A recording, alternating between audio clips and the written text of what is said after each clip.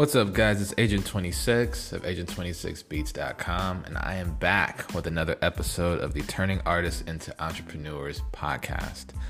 Happy Wednesday. I hope you guys are doing well and are having a good day. Today's episode is going to be a little interesting. I kind of want to touch on something that isn't really a pro tip as much as it's something that is more of a principle that I hope that makes sense and that you're able to follow.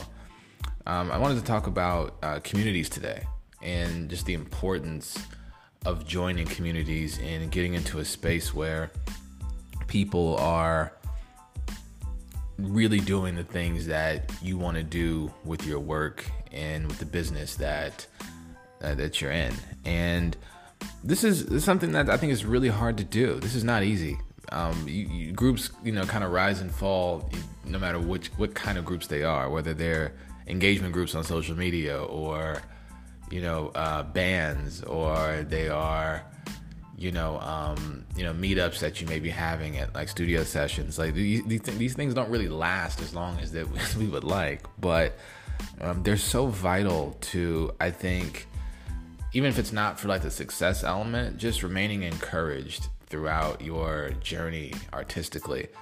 If nothing else, that's the best part about being able to talk with like-minded people who face the same challenges that you may be facing, is you get to have these discussions about like, well, I'm having a hard time with blank, and what do you guys think? And sometimes you're the only one, sometimes every single person's having that same issue. And especially as you age, which is something that it doesn't seem like it's happening if you look at, the mainstream, media, but it is. And, a lot of people are going to, make, music in particular, and they aren't going to be, mega famous at 22 years old. And that's okay. And I think as you get older, though, because, we are all influenced by, culture in such a way that, like, sometimes it feels like, you may have missed the bus, if you have to like continue doing this and you're like 30, 35, 40, 45, and, it can, force you to like lose, kind of the fire to continue to create. And I think communities are great for that, because you'll see people of kind of all walks of life going in and out and, being in that space. So it's really important to, continue to, even if you already kind of have a community of people that, you like and that you respect, that you continue to look for more and more that you can join over time. You can never really have enough of them. And, also too, if you have the ability to start your own, by all means do so. If you, have like a venue that you can rent out, or a big enough studio space or something, getting people in the same room is a powerful way to get things done. And music is such a collaborative process. You get enough creatives in the room, something's getting made. So you definitely want to put yourself in positions to be successful. There's an old quote that I kind of like when it comes to this sort of thing, especially with music, and it's just that, if you stay in the barbershop long enough, sooner or later you're going to get a haircut. And I like that quote because I feel like it's very telling of kind of how this industry works.